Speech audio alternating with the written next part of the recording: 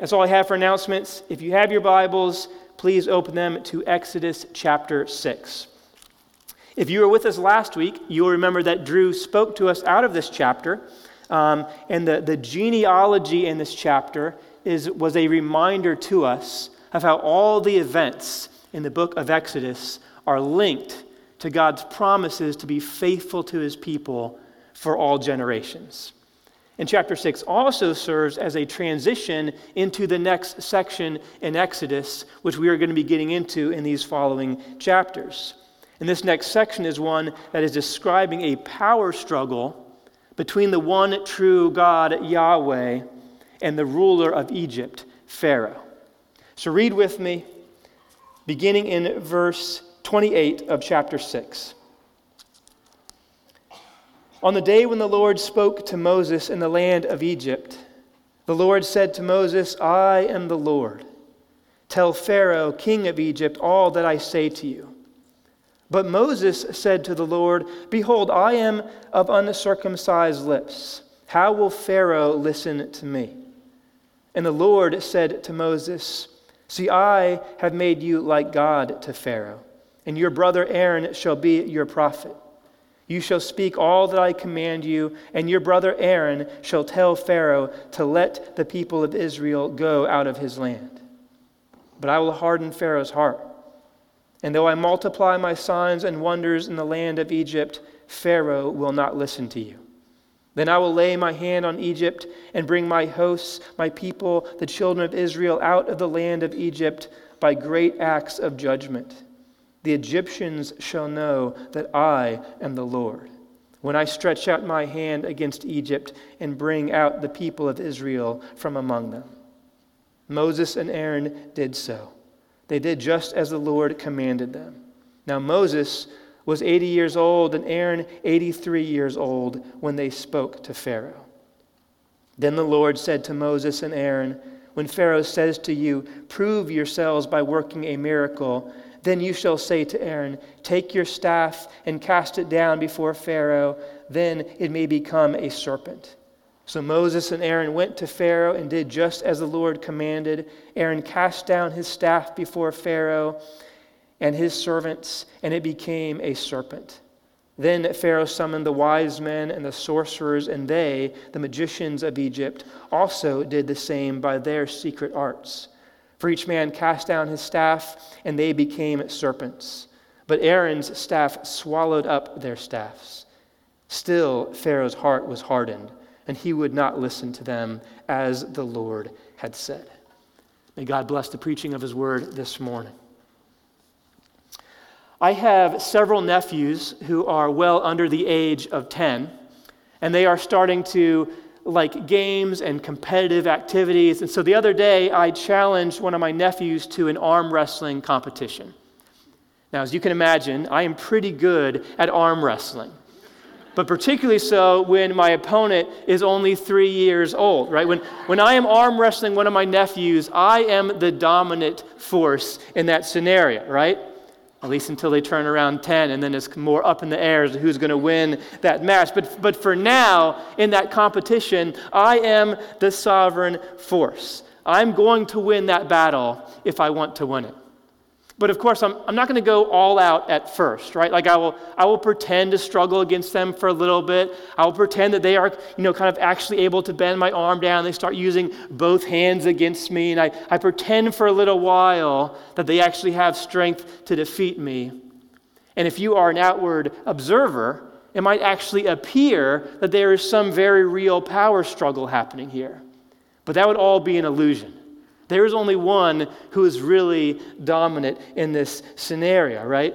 Now I share this story because it's a little illustration of what is going to be unfolding in the next several chapters in Exodus. We're going to see in our passage this morning that there appears to be a power struggle between the rulership of Pharaoh and the nation of Egypt and between God, Yahweh. And at times it even seems like there is a power struggle between God and Moses and his stubborn heart. But in these coming chapters, they're going to demonstrate that God alone is sovereign over all the coming events. And he's going to make his power and his glory known at times through his mercy and at times through his judgment. But he will be known as the sovereign God. And that's our main point for this morning, that our God is sovereign over all things and that he will make his glory known. And we have three very simple points. Point one, God is sovereign over Moses. Point two, God is sovereign over Pharaoh. And point three, God is sovereign over all powers of evil. So first, point one, God is sovereign over Moses. The last three verses of Exodus 6 says, "On the day when the Lord spoke to Moses in the land of Egypt, the Lord said to Moses, I am the Lord. Tell Pharaoh, king of Egypt, all I say to you. But Moses said to the Lord, Behold, I am of uncircumcised lips. How will Pharaoh listen to me?" So what these verses do is that they take us back to the beginning of chapter 6, where God sees the afflictions of his people and he promises to deliver them. And so he tells Moses to go to Pharaoh and to demand that he release the Israelites. And these verses are recalling this conversation that God has with Moses. Now, you have to love Moses' response to God's command here. God says, I'm going to deliver my people from slavery, and Moses, I'm going to use you to do that. And Moses says, I don't know, God, that does not sound like a great idea to me. He says, I'm a man of uncircumcised lips. How is Pharaoh going to listen to me? Now, basically, Moses is saying, I am not very elegant, Lord. And therefore, no one is going to listen to me, right? And this is the exact same excuse that Moses has been using before. We have seen this already. We've seen God already have to bring correction to Moses because of his excuses. Back in chapter 4, God said to Moses, Is it not I who has made man's mouth, who makes him mute or deaf or seeing or blind? Now therefore go. I will be with your mouth and teach you what you shall speak. So God is bringing encouragement here to Moses, but he's not doing so by building up Moses' self-confidence. He's doing so by reminding Moses that he is the Lord, that he is sovereign over all the coming events, and he is sovereign over Moses' life as well. God knows the difficulty that Moses has in speaking. He knows that Moses is not capable on his own to do all that God requires of him. But that not ought to be the basis for Moses' confidence and obedience to God. Instead, God says, I am the one who will do this, Moses. You can trust in me. But still, as is so often the case with us, Moses is hesitant to obey God. And so God relents a little bit, and he says, okay, I'm going to send your brother Aaron, who's very elegant in speech, and he will speak for you, right? But even that wasn't enough. And still, Moses doesn't want to listen to God, and that's what we see here in chapter 6. We see Moses continuing to throw these excuses at God, saying, Pharaoh is not going to listen. Now, I don't know if these verses are supposed to be funny or not, but I do find his response to be a little amusing in its irony, right? Moses is complaining to God that Pharaoh is not going to want to listen to God, right? But in this moment, it's actually Moses who's not wanting to listen and to be obedient to the Lord. Moses is saying, Pharaoh's not going to want to obey you, God, and so either am I, right? And I imagine that God, in his patience, is saying, Moses, let's focus right now on the fact that you yourself are refusing to be obedient. We've been over this. I'm going to help you. I'm going to deliver my people. You know my power. Now go, Moses, follow me, be obedient. But Moses is hesitant. And the irony of Moses' response might be a little amusing to us, but the amusement of it, I think, kind of goes away a little bit when we remember that we are just like Moses. Right? It can be easy to hear stories in the Bible and to see these characters in Scripture and critique them, critique Moses for his hesitation to follow God. But aren't we just like the characters in the Bible? Don't we ourselves come up with so many reasons why we should not obey God, why we should not trust him after all? And if we were Moses, would we obey God in this moment? Would we, in our own weakness, be willing to go before Pharaoh, the most powerful ruler in the world at the time, who had enslaved an entire people, and demand that he release them? Maybe not, right? Probably not. I know that I certainly struggle to obey God with far smaller things than this task, right? And I imagine that many of us here, all of us, can relate to me in that, right? Often, the struggle in the Christian life is not knowing what God wants us to do, it's being willing to obey him. There are many times in our lives where there are these little power struggles in our hearts, where we know what God calls us to, but we are hesitant to obey him. We think, I don't know if that's going to be worth it, right? There's a lot of unknowns here. I'm not sure if I'm going to like how all of this is going to turn out. I don't know if I want to love that person. I don't want to honor my parents. I don't want to fight against this sin in my life. I don't want to humble myself. Being obedient to God sounds difficult. But notice here, and church, this is so important this morning. Notice here that God does not promise Moses that this obedience is going to be easy. He didn't promise that this coming conversation with Pharaoh was going to go well. In fact, he says Pharaoh is not going to listen to you. He is not going to be obedient to me. Throughout these chapters, we see again and again Pharaoh refusing to listen to the commands of God spoken through Moses. 20 times, Pharaoh's heart is hardened against the commands of the Lord. And we'll talk more about this in our next point. But Moses is given a task that he is going to be unsuccessful at most of the time. And part of what we continue to see here is that Moses is not the one in control. Moses is not going to deliver the people. God is going to do that. Moses' job is not to get results. His job is to be obedient to God. See, the Bible has a very different way of thinking about success when it comes to following God. It's obedience, not results, that we are responsible for. And this is a great comfort to us when God calls us to do something that we think we are not qualified to do, whether that's parenting, whether that's evangelism, or fighting against sin in our lives, or being pastors. Our job is not to save people. Our job is not to raise perfect children. Our job is not to make the church be what we think it ought to be. Our job is not conforming ourselves to the image of Christ. Our job is to walk in obedience to Jesus and to trust him with the results. And even if these things don't turn out the way that we wish they did, that does not mean that we are failing in our job and in our obedience.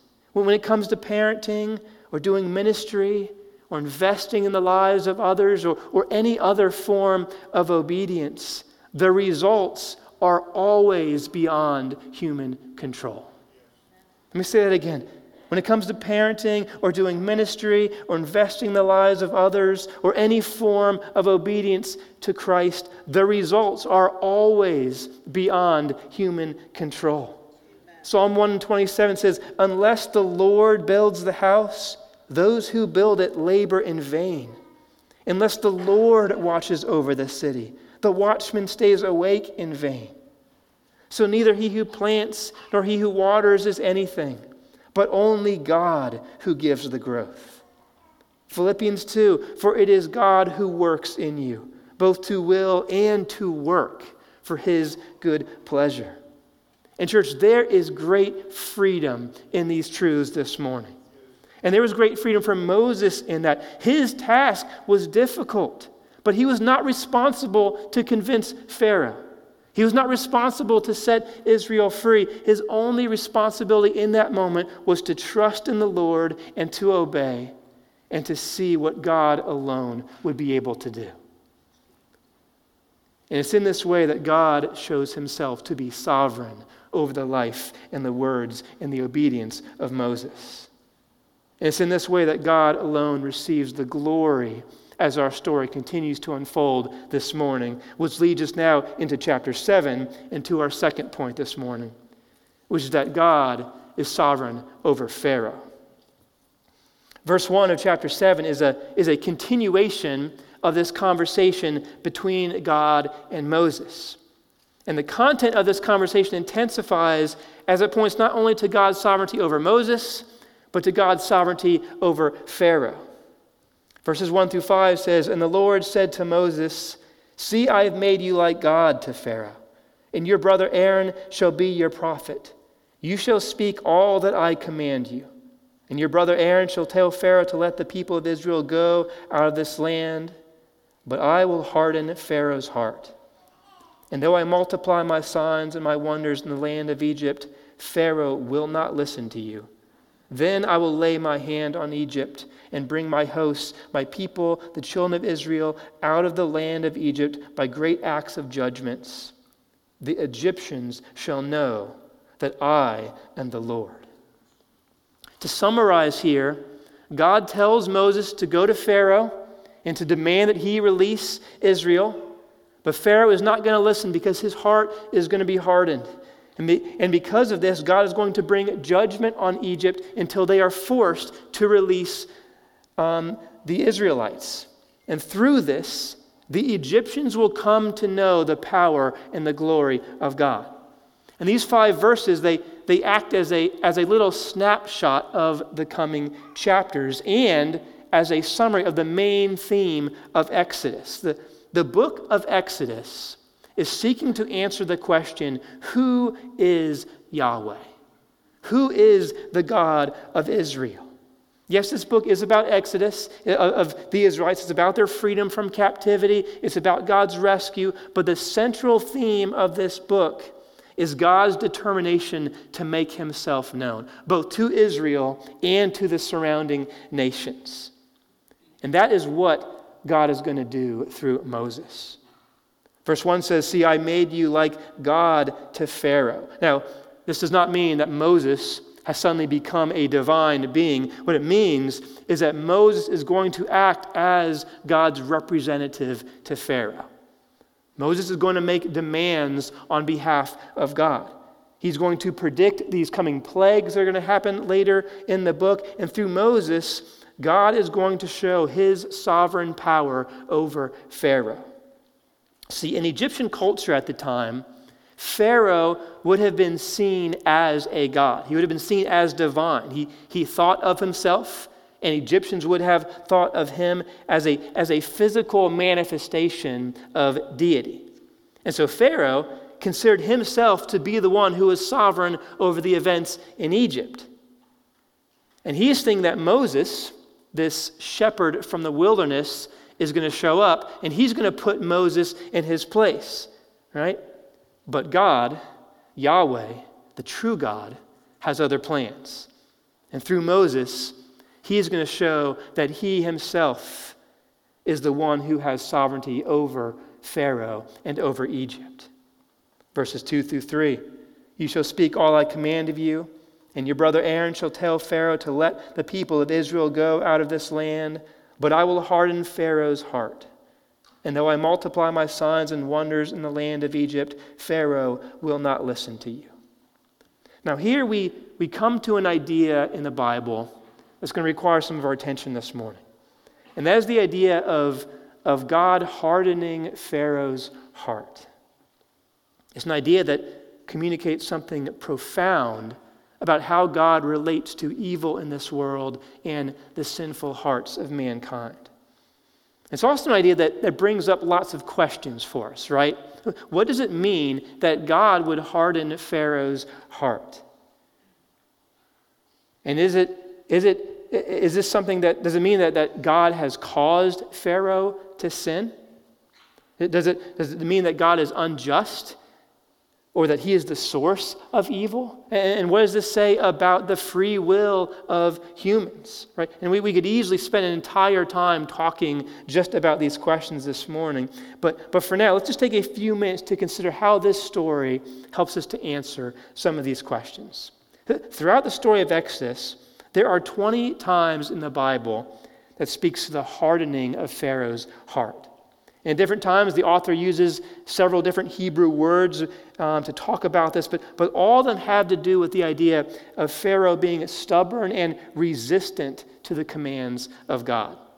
And then there are different ways that this story talks about this in the Bible. Some of the times it says that God was the one that hardened Pharaoh's heart. Other times it says that Pharaoh hardened his own heart. Other times it speaks about Pharaoh's heart just being stubborn and resistant all on its own from the beginning, right? But in all of these instances, the main thing we see is that God is sovereign over the heart of Pharaoh. John Curd, who is a scholar of the Old Testament, writes this. He says, ancient Egyptian texts teach the heart is the essence of the person, the inner spiritual center of the self. Pharaoh's heart was particularly important because the Egyptians believed it was the all-controlling factor in both history and society.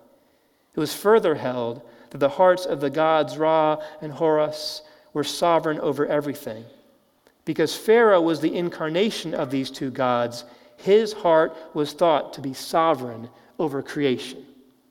And so God's hardening Pharaoh's heart, God is making a theological point.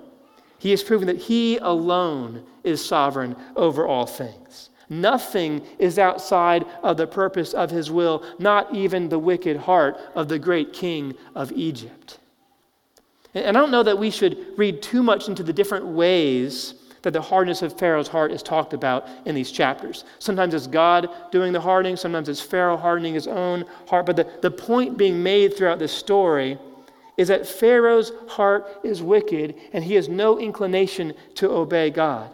And yet, God is sovereign to use the stubborn resistance of Pharaoh for his own purposes. He works in such a way that results in a further hardening of Pharaoh's heart so that when God ultimately breaks Pharaoh's will and frees the Israelites, his power and authority will be seen in greater ways. Because the more that Pharaoh and the Egyptians resist God and tighten their grip on their oppression of Israel, the greater will God's power be seen when he breaks his enemies and frees his people. This battle between the heart of Pharaoh and the commands of God is a battle that God is orchestrating in order to demonstrate that he alone is sovereign over all that is happening. And you may ask, is God unjust in acting sovereignly over the heart of Pharaoh? But let's not forget that Pharaoh is a wicked ruler and was from the beginning. He has enslaved an entire group of people, right? He has given over to pride in his own heart, considers himself to be divine, and has rejected the true God, right? So Pharaoh's heart is rebellious and unbending from the beginning. Think of a steel beam, right? And steel is unbending. It is resolved to not be moved by anything. In fact, it would take a great amount of effort and heat and manipulation in order to mold steel into something useful, right? Or think if you have kids, think of Play-Doh, right? If you take Play-Doh out of its protective container, it does not take long before it becomes completely unusable and rock solid, right? And of course, these are not perfect illustrations of the human heart. But the point is that the human heart is rebellious by nature. Apart from God's grace, we will turn to wickedness.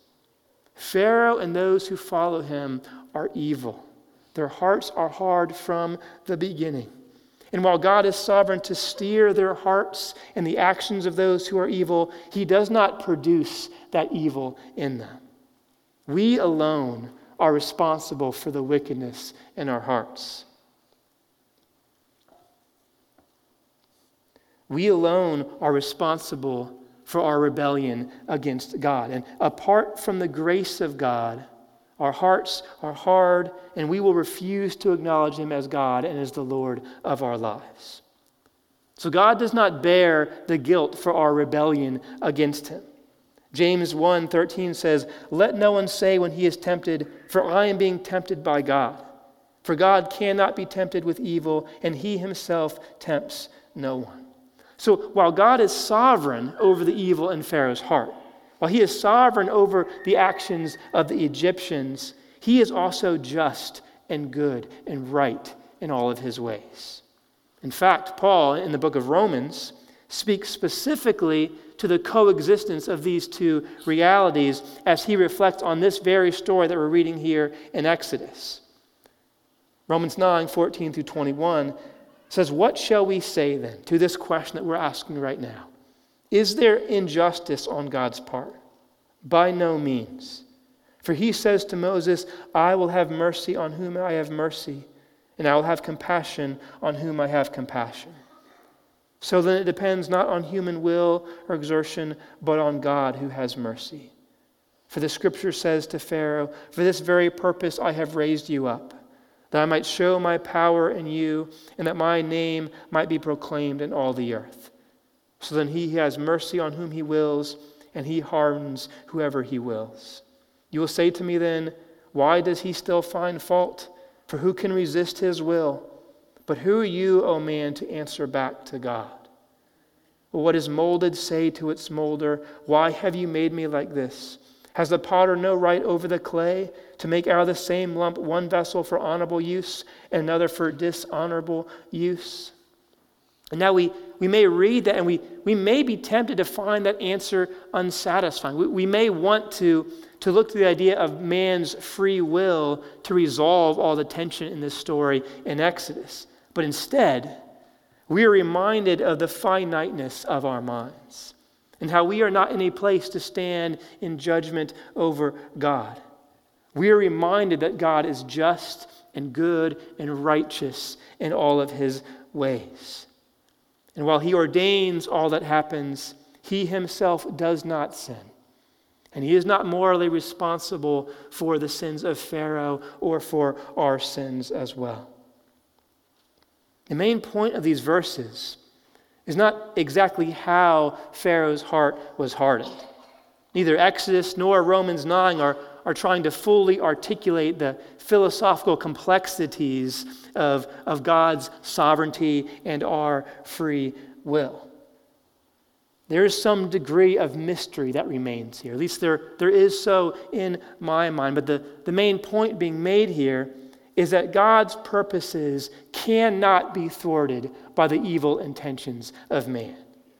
In fact, he is able to use the rebellion of Pharaoh for his glorious purposes and for the good of his people. And as we continue in this chapter, we will see that God is not only sovereign over Pharaoh's heart, but that he is sovereign over all evil in this world. And that leads us to our third and our final point, which is God is sovereign over all powers of evil. I saw this movie the other day. It was a war movie. And in this movie, the hero defeated his enemy army by rushing into the front lines of the enemy and stealing one of their tanks. And he takes their tank and then he turns it and he begins shooting down other enemy tanks. And so he wins this decisive battle, not just by defeating the enemy, but by turning the enemy's weapons against them. And in this scene from this movie, it's a little illustration of what we're going to see here in verses 8 through 13, where there's this dramatic display of God's might, not only over Pharaoh, but also over the very real powers of evil that are behind his actions. Verses 8 through 13 says, "Then the Lord said to Moses and Aaron, when Pharaoh says to you, 'Prove yourself by working a miracle,' Then you shall say to Aaron, take your staff and cast it down before Pharaoh, that it may become a serpent. So Moses and Aaron went down to Pharaoh and did just as the Lord commanded. Aaron cast down his staff before Pharaoh and his servants, and it became a serpent.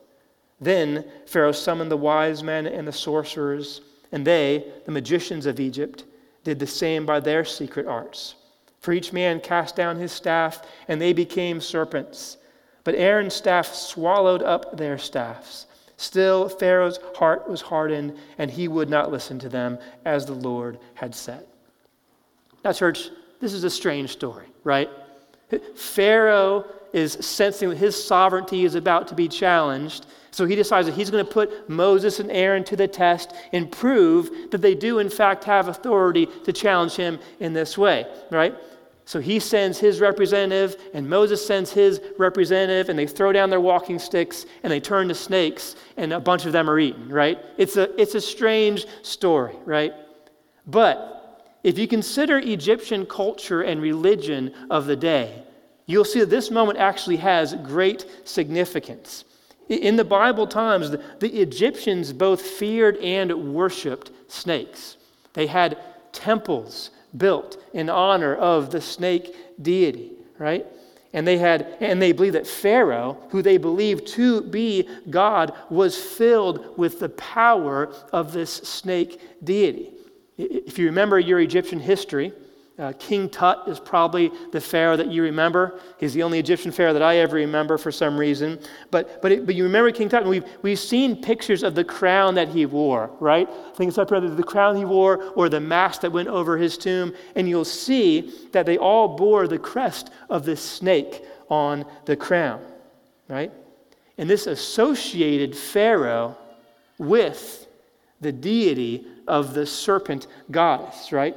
And in Egypt, when a new pharaoh would take the throne, he would put on that royal crown with the crest of the serpent, and he would say these words. He would say, O great one, O magician, O fiery snake, let there be terror of me like the terror of thee. Let there be fear of me like the fear of thee. Let there be awe of me like the awe of thee. Let me rule, a leader of the living. Let me be powerful, a leader of the spirits. Right? They took serpents really seriously in Egypt, right? And so the serpent was a symbol of Pharaoh's perceived sovereignty and divinity in Egypt. And of course, throughout the Bible, even as far back in Genesis, we see serpents being associated with the power of Satan and demonic influence, right? Even in Genesis chapter 3, Satan is referred to as a serpent. And this imagery is carried all throughout the Old and the New Testament. And so what's happening in chapter 7 is not just magicians pulling off these cheap tricks, right?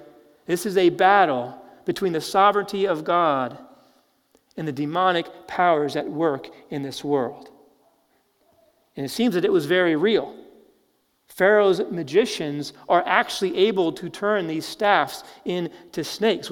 They aren't just playing tricks. We're not exactly sure how they're able to do this, but it seems that there was a demonic power behind his magicians, enabling them to do what they were able to do. And God is sovereign over that power. And he demonstrates this not only by defeating them, but by using their own weapons against them, making this strong statement that not only Moses and not only Pharaoh, but also Satan is under God's control.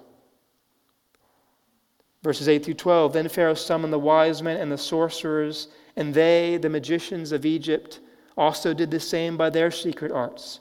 For each man cast down his staff, and they became serpents. But Aaron's staff swallowed up their staffs. And again, some understanding of Egyptian culture here helps to understand the significance of this. The Egyptians believed that to eat something or to consume something was to acquire its powers. So by consuming the serpents, Aaron's staff was not simply destroying their power and authority, but was claiming that all the power and authority belonged to God. The obvious implications here is that the Lord of Israel is also the Lord of Egypt. Not Pharaoh, not Satan, but Yahweh. That's the great theme of Exodus. That's the great theme of the Bible. The story of Exodus is God's triumph over evil in the deliverance of his people. But here's the thing for us this morning, church. The triumph of Exodus would not be God's greatest triumph. The swallowing up of the serpents in this story is a foreshadow of a far greater moment of God's victory over evil. The moment that all of Scripture ultimately is pointing towards, when Christ would defeat evil by laying his life down on a cross for us. That was the day when our great enemy, death, was turned on itself and against Satan. The power struggle between God and Satan in the story continues all throughout the Bible into the New Testament, into the Gospels. From the very beginning, we see Satan opposing Jesus. Even from Jesus' birth, Satan used the power of Pilate to send soldiers to seek out and to kill Jesus as a baby, right? There was demonic activity at work throughout the ministry of Jesus, opposing him. Satan himself personally opposed Jesus in the wilderness. The power of false religion was used to accuse Jesus of heresy. And finally, at the end of Christ's life, God allowed Satan to strike the heel of Jesus as he was crucified on a cross. But that would turn out to be Satan's biggest mistake, and at the same time, God's greatest triumph. Because it was Christ dying on the cross for our sins that we were delivered from death's power. Jesus has disarmed Satan's authority, putting him to shame, using his own weapons against him, defeating him on the cross, and freeing us from darkness. And so now we, who were like Satan, who were like Pharaoh in the hardness of our heart and our rebellion against him, who were dead in our sins, Paul says God has now made alive together with him, having forgiven us all our trespasses, all our rebellion, all our obedience, canceling the record of debt that stood against us with its legal demands. This he has set aside, nailing it to the cross. He disarmed the rulers and authorities and put them to open shame by triumphing over them. And then, in another demonstration of God's power over all things and over sin and death, Christ rose from the grave, securing our eternal life. And now death has been swallowed up in victory. O death, where is your victory? O death, where is your sting? The sting of death is sin. The power of sin is the law. But thanks be to God, who gives us victory through the Lord Jesus Christ. God is sovereign over all.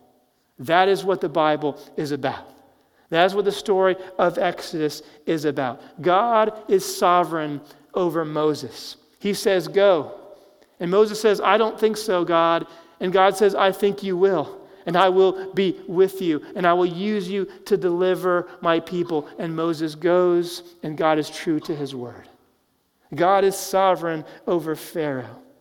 He hardens his heart so that he will not listen. He steers the rebellious acts of Pharaoh for his own purposes. And in doing so, his glory is seen in the judgment of Egypt and the deliverance of Israel. And God is sovereign over Satan and evil. The greatest of Pharaoh's magicians are unmatched. The serpents are swallowed whole, foretelling of that day when Christ would crush the head of the great serpent Satan and free us from darkness. And God is sovereign over our lives as well, and our own hearts, and our own parenting, and our own ministries, and our own salvation. He is sovereign over all. That is the story of the Exodus. That is the story of the gospel. And our response, church, our response this morning must be to acknowledge God's lordship over our lives. Let us not harden our hearts against him. But instead, let us acknowledge him as our Savior, as our King, as our Lord. Our God is sovereign over all things. He will make his glory known. And church, would his glory be known in our lives and in our church, not through judgment, but through life and joy and obedience and worship. Amen. Let me pray.